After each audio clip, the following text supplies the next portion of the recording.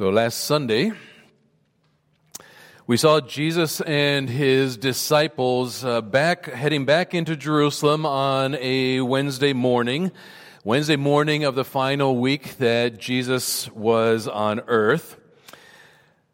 On Monday, you'll remember that he rode on the back of a donkey from Bethany into Jerusalem to the temple, to the shouts of Hosanna, "Save us now, Son of David." And he was receiving the praise and the glory, which was his due, which he accepted, and rightly so. And on Tuesday, as he and his disciples made their way back into Jerusalem from Bethany, Jesus sees a fig tree along the side of the road, and because he was hungry, he went over. He wanted some figs. He saw a tree there with leaves, had no figs. And if you remember, if a fig tree has leaves, it ought to already have the figs on it. And Jesus, seeing that, sees a picture, an example of Israel, full of leaves, a lot of religious activity with no fruit, without salvation because they did not truly know God. So as an object lesson, he cursed the tree and would not allow it to bear any fruit. And in so doing, he curses Israel and all of its religious activity. He then goes into the temple, clears it out. He cleanses his house. He cleanses the house of his father.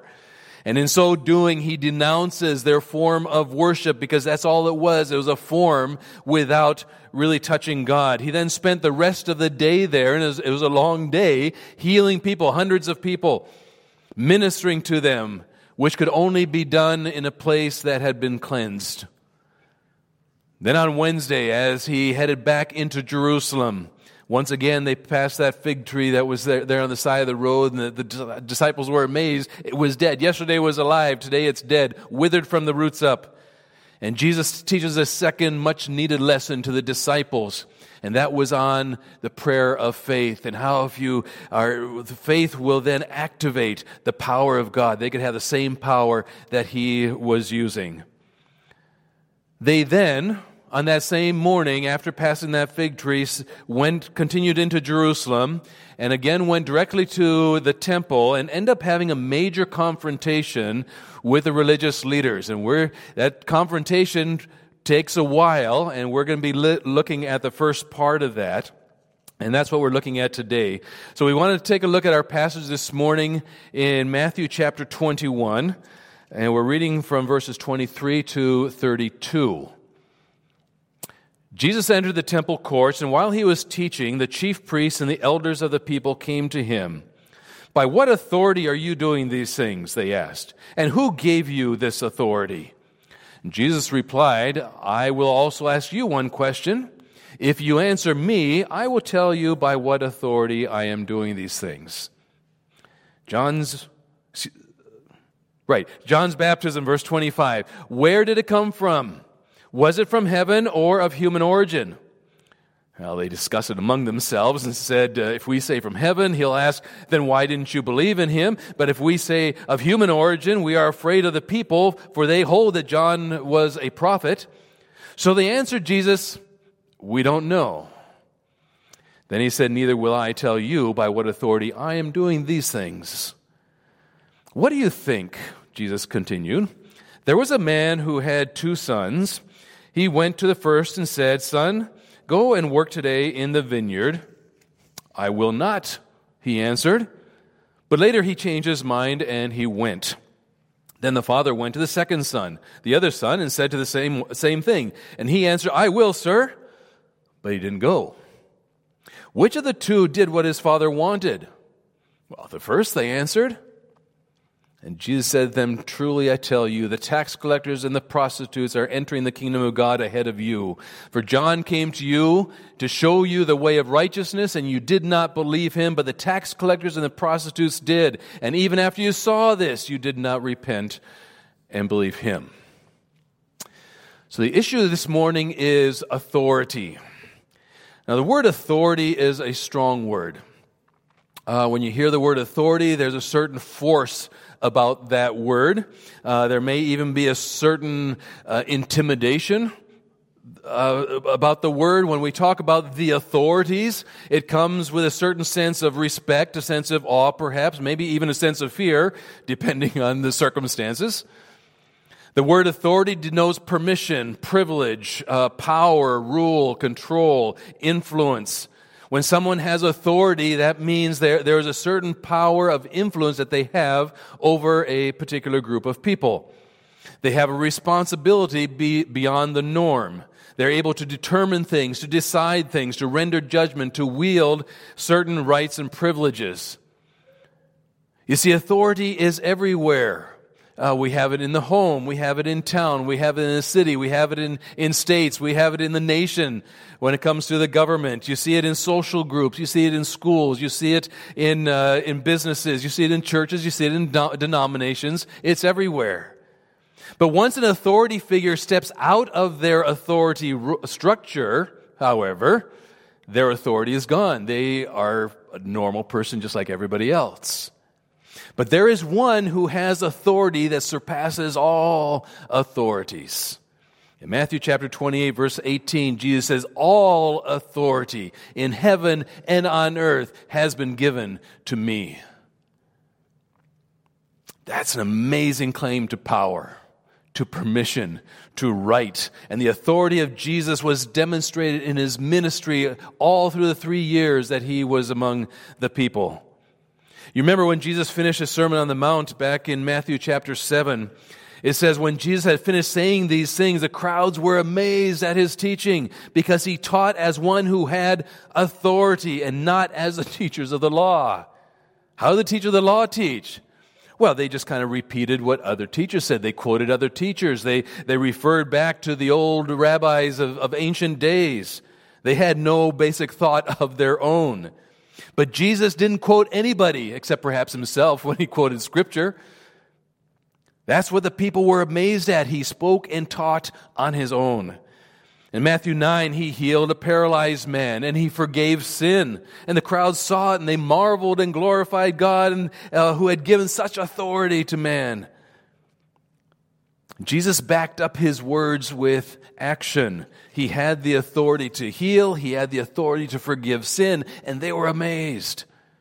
And then in Gospel of Mark, chapter 1, again in Capernaum, the beginning of his ministry, he taught in the synagogue. And it says the people were amazed at his teaching because he taught them as one who had authority, not as the teachers of the law.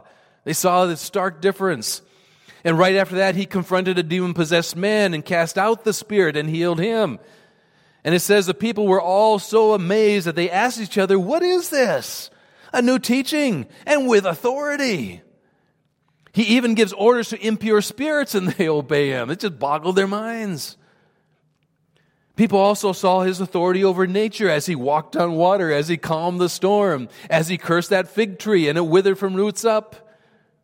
He had authority in the physical world. He had authority in the spiritual world. Even the evil spirits had to obey him. He had authority over life and death as he raised Peter's mother-in-law from the dead, as he raised the son of the widow from the dead, as he raised Lazarus from the dead.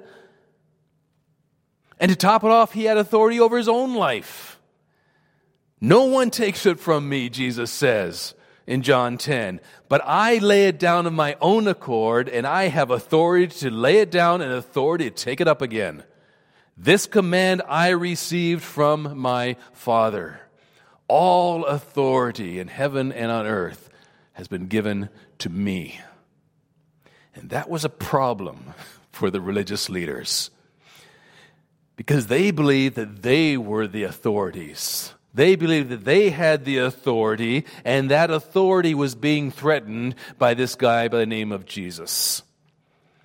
Now, in thinking about the authority of Christ, there are two words, Greek words, that we need to look at just very briefly. The first word is dunamis. You've heard that before. Dunamis, which the Bible translates as power. And the second word is exousia, which is the Bible translates as authority. So dunamis or power is the ability to do something, and exousia or authority is the right to do it. And when Jesus said he had all authority, not only did he have the power, but he had the God-given privilege, the God-given right to exercise that power. And the multitudes were always amazed. But the leaders, they were distressed, they were appalled, they were outraged that he acted without their approval, without their authorization. But Jesus was his own authority, given to him by the Father. He never had or needed authorization from men for anything that he did. And by ignoring their whole system of authorization, that set up conflict. All through his ministry, he's in conflict with the existing authorities in the Jewish community. And here in Matthew 21, it comes to a head in a very severe conflict. In fact, it begins here in verse 23 of chapter 21, and this confrontation goes all the way through the end of chapter 23. So this is a long, drawn-out conflict, long morning of confrontations, and it fans the flames that ultimately lead to the crucifixion. So let's take a look at how that confrontation started. Verse 23 of Matthew. Jesus entered the temple courts, and while he was teaching, the chief priests and the elders of the people came to him. "By what authority are you doing these things?" they asked, "and who gave you this authority?" So they were all bent out of shape because Jesus was speaking and acting with authority without their authority. Matthew tells us that this confrontation took place in the temple courts. Now, you'll remember this graphic here. You remember that the temple had a huge outside courtyard called the Court of the Gentiles. And surrounding it were all these high walls and pillars, and people would mill all around. Especially during the time of the Passover, there would be hundreds, perhaps thousands of people packed into that court area. And you can probably imagine, now that the temple had been cleaned out the day before, I would think that even more people may have come just to see what it looked like after Jesus had done the cleansing, and perhaps even just maybe this Jesus would be there again, and maybe we could hear him or see what he's going to do today. And sure enough, he was there, and what did he do this time?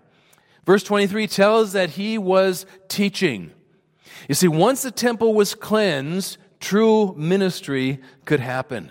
Once the temple was cleansed, true teaching and understanding could take place. And it's the same way in any church.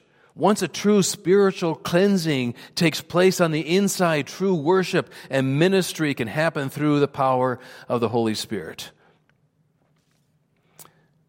And if you would read the parallel account in Mark chapter 11, talking about the same incident, verse 27, Mark says, while Jesus was walking in the temple courts.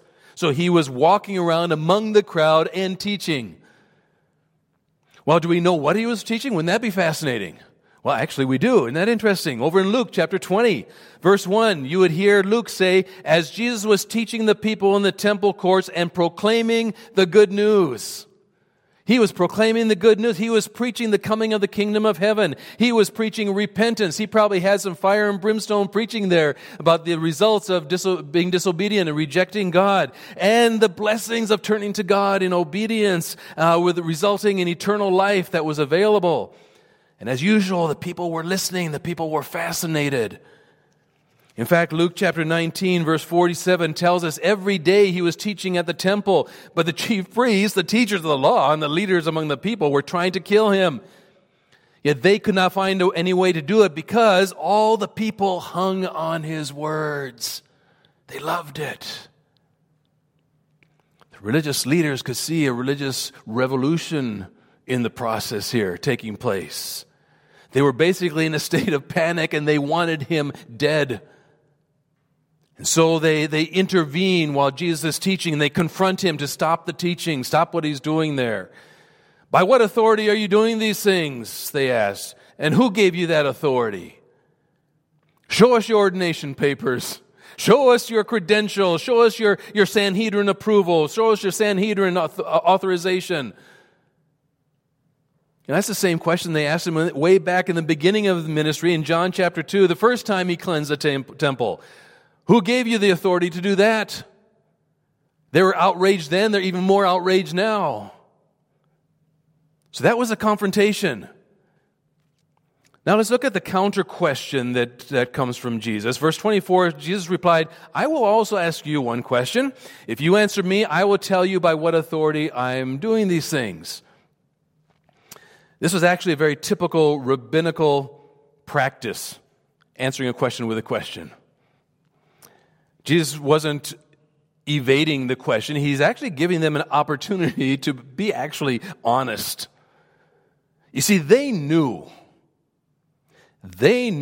by what authority he was speaking and doing these things. They had heard him say a number of times that he did only what his Father told him to do. I think they wanted him to say it again in front of the multitude, in front of the crowds of people there at Passover, and then they would have a reason to accuse him of blasphemy and to have their excuse to kill him. But as usual, Jesus didn't fall into their trap. And he says, if you answer my question, I'll answer yours. And here's the question, verse 25. John's baptism, where did it come from?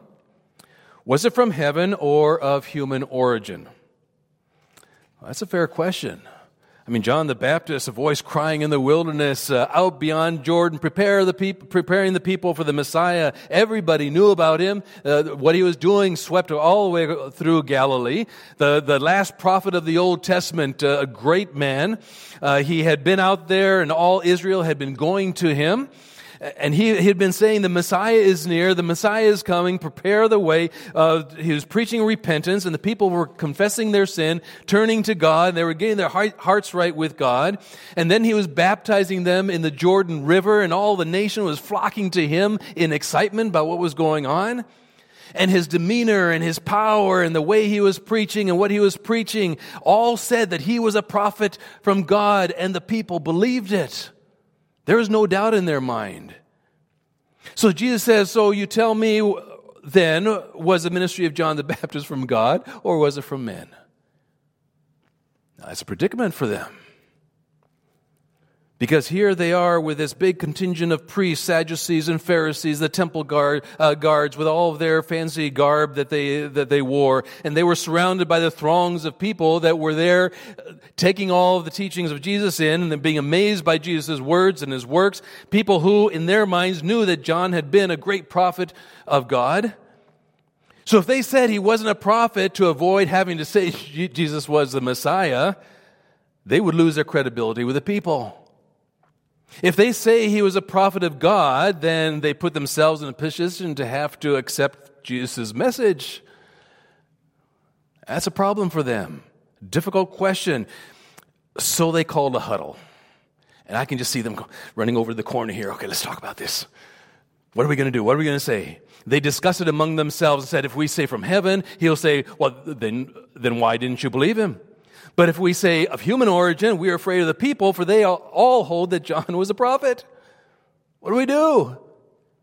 So here's a brilliant answer of this large group of religious leaders in Israel. So they answered Jesus, we don't know. What a bunch of wimps. Seriously, they knew. They knew. They had seen the evidence. They had heard his teachings. They themselves had to have been amazed over the past 3 years about how he would taught, what he taught, and what they saw him doing and the power that he was exercising. But they chose to ignore all the evidence because they would not, they could not, they refused to be put in a position where they would have to admit that Jesus Christ was the Messiah. Their hearts had become so hard. Then Jesus said, neither will I tell you by what authority I am doing these things. They had rejected the light, and he turned it off. That was the end for them. Basically, he was saying, I have nothing more to say to you. Nothing more. The opportunities for them were gone. We're done. In fact, in chapter 23, verse 33, he calls them out. He says, you snakes, you brood of vipers, how will you escape being condemned to hell? And the answer was, you won't. You won't. And in verse 38, look, your house is left to you desolate. Desolate, it's over. The lights have been turned out. It's gone. And when he was confronted before Caiaphas in Matthew chapter 26, it says, and Jesus held his peace, never a word. He had nothing more to say to them.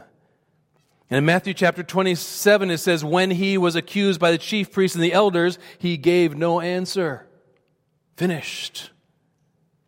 That's a scary place to be in. And they didn't even know it. They had rejected him so long that he finally rejected them. All the way back in Genesis chapter 6, verse 3, when God saw the wickedness of man, he said, my spirit will not contend with humans forever. In Hosea chapter 4, verse 17, God said, the tribe of Ephraim is joined to idols. Leave them alone. He said, I'm done with them. In Isaiah chapter 63, verse 10, talking about Israel, his own chosen people, God said they rebelled and grieved his Holy Spirit, so he turned and became their enemy, and he himself fought against them. That's the point to which these religious leaders standing before Jesus had gotten to. It was a terrifying moment, and they didn't know it. You remember when Jesus was entering Jerusalem as the humble king, the shouts of Hosanna, and these religious leaders tell the crowds to be quiet. Luke tells us that he looked out over Jerusalem and he wept over it and said, if you, even you, had only known on this day what would bring you peace, but now it is hidden from your eyes. Done. He was saying, I'm done contending with you. And he pronounced a devastating judgment on Jerusalem on that day. Folks, they had committed the unpardonable sin. Yes, there is such a thing. The unpardonable sin is when you rebel against God so hard and so long that your heart turns to stone and it rejects Jesus Christ. And God said, that's it. I am done. My spirit will not contend with humans forever. Jesus himself said in John 3:18, whoever believes in me is not condemned, but whoever does not believe me stands condemned already, the unpardonable sin, because they have not believed in the name of God's one and only Son. So we saw the confrontation, and then we had the counter question here by Jesus to these Pharisees, to the religious rulers. And though he has nothing more to say to them about the light and about the kingdom, he certainly has more to say to them about judgment. And so in verse 28, we see how he characterizes these religious leaders. What do you think? He asks them. And he wants them to think seriously what he's about to say. There was a man who had 2 sons. He went to the first and said, son, go and work today in the vineyard. I will not, he answered. But later he changed his mind and went. Then the father went to the other son and said the same thing, and he answered, I will, sir, but did not go. It's a simple parable. The first son initially rebels and said, no way, I'm not going to do that. I want to do my own thing. And then later sees the light, repents, and sees how wrong he was, and he turns from his own will, from his own desires and the things that he wanted to do, and he does go back and do what his father wants him to. The second son says, sure, Dad, no problem. I'll get right to it. And then he goes off and does his own thing. And he disobeys. He's verbally obedient, but in his heart and actions, he's disobedient. He disobeys. What do you think, Jesus says? Which of the 2 did what his father wanted? That's an easy one, thought the Pharisees. The first, they answered. They probably should have huddled up and discussed this before answering here. You know that idiom that said, be sure brain is engaged before putting mouth in gear. You know, they should have thought about that ahead of time. But they were probably so excited to be able to answer one of his questions in their minds without being indicted by their own answer. But it did. And here's a connection. Here's a connection that Jesus is making. Here's how he applies the story to them. And it's devastating. When they said it was a first son, I mean, that's obvious, right? He said he wouldn't go and do it at first, but then he ended up doing the Father's will and pleasing the Father. Their answer set them up, however, for Jesus' rebuke. And that comes in verse 32. He says, Jesus said to them, "Truly I tell you, the tax collectors and the prostitutes are entering the kingdom of God ahead of you." Can you imagine the shock on their faces? That had to be shocking to them. I mean, they were the religious elite. How dare he say that? They were living under the illusion that God was thrilled with them because of their piety, because of all their exercise, because of their religiosity and all the things that they did. And tax collectors and harlots, goodness, that was a proverbial statement referring to the scum of society. And Jesus says, you, in effect, are like the second son. You say, "We will," but you never do. You pretend to obey God, but you never actually go into His vineyard. You never actually come under His terms. You're never actually obedient to Him. On the other hand, there are the rebels of society, the tax collectors, the harlots, the scum of society, if you will, those who start out rebelling, but then they repent and then do go into the vineyard and are obedient and do have their eyes focused on the Father. That's a strong statement Jesus was saying here to them. And by the way, He's not saying you're going to go in after these. They'll just be first and you'll be second. That's not the implication of all. The idea is that the others are going in and you're not. Why? Because they never get to the point of repentance. If you can imagine a members-only club, and you can be at the front door and in line and waiting for the hour when those doors open, and you're standing there wanting to get in, you don't have a membership. The people that come in later that have their membership card, they're let in before you. That just means you're still not getting in. They pass in front of you and they're allowed in. And I don't know if you've ever thought it, but heaven is kind of like a members-only club. Membership is free for us. There is a huge price to be paid for that membership, and it's open to all. The application is open to all. You have to sincerely apply, and you are given that membership. And the price is the blood of Jesus. Without that, we are going to be like the Pharisees, thinking we're going to get in. But those that have the membership of Jesus' blood, they're the ones who are going to enter. You see, religion doesn't get you into the kingdom. Attending church doesn't get you into the kingdom. Doing good Christian things doesn't get you into the kingdom. It's only through the acknowledgement of our sin and repentance and asking Jesus to be Lord. That's how we gain entrance. But the religious leaders never got that, and Jesus reminds them of that in His next statement. He says, "For John came to you to show you the way of righteousness, and you did not believe him. But the tax collectors and the prostitutes did, and even after you saw this, you did not repent and believe."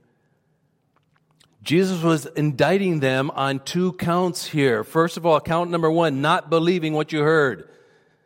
John came to you to show you the way of righteousness, and you did not believe him.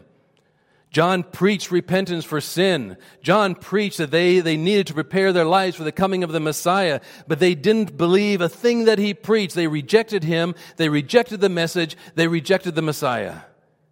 Count number two, not believing what you saw. The tax collectors and the prostitutes did believe, and even after you saw this, you did not repent and believe him. The tax collectors and prostitutes, the lowest of the low in their eyes, heard John, believed him, accepted the message, and repented, and their lives were transformed. And even when they saw these lives changed and transformed, they did not believe. They saw the evidence and refused it. They were without excuse, indicted on both counts, and judged by the Creator of the world. Folks, even today, the message of Jesus Christ is available to all who want to hear it. The evidence of transformed lives is available to be seen by those who want to see. But over and above that, Paul tells us in Romans chapter 1, what may be known about God is plain to them, because God has made it plain to them. For since the creation of the world, God's invisible qualities, His eternal power and divine nature have been clearly seen, being understood from what has been made, so that people are without excuse. Jesus doesn't want anyone to perish. That's why He came into the world. That's why He died on the cross. He wanted all to have eternal life. Jesus still loves the world. He died for them all, and that's why He is asking us as believers in Jesus Christ to step up and share His love with those that are around us. And I trust that this morning that we will not be counted among those religious rulers who play at being religious, but had no heart change or no transformation, who are showing a lot of leaves but no figs. If we have made a true decision for Christ, we can say, "It is well with my soul." We can be at peace. Think back to that parable that Jesus told of those two sons.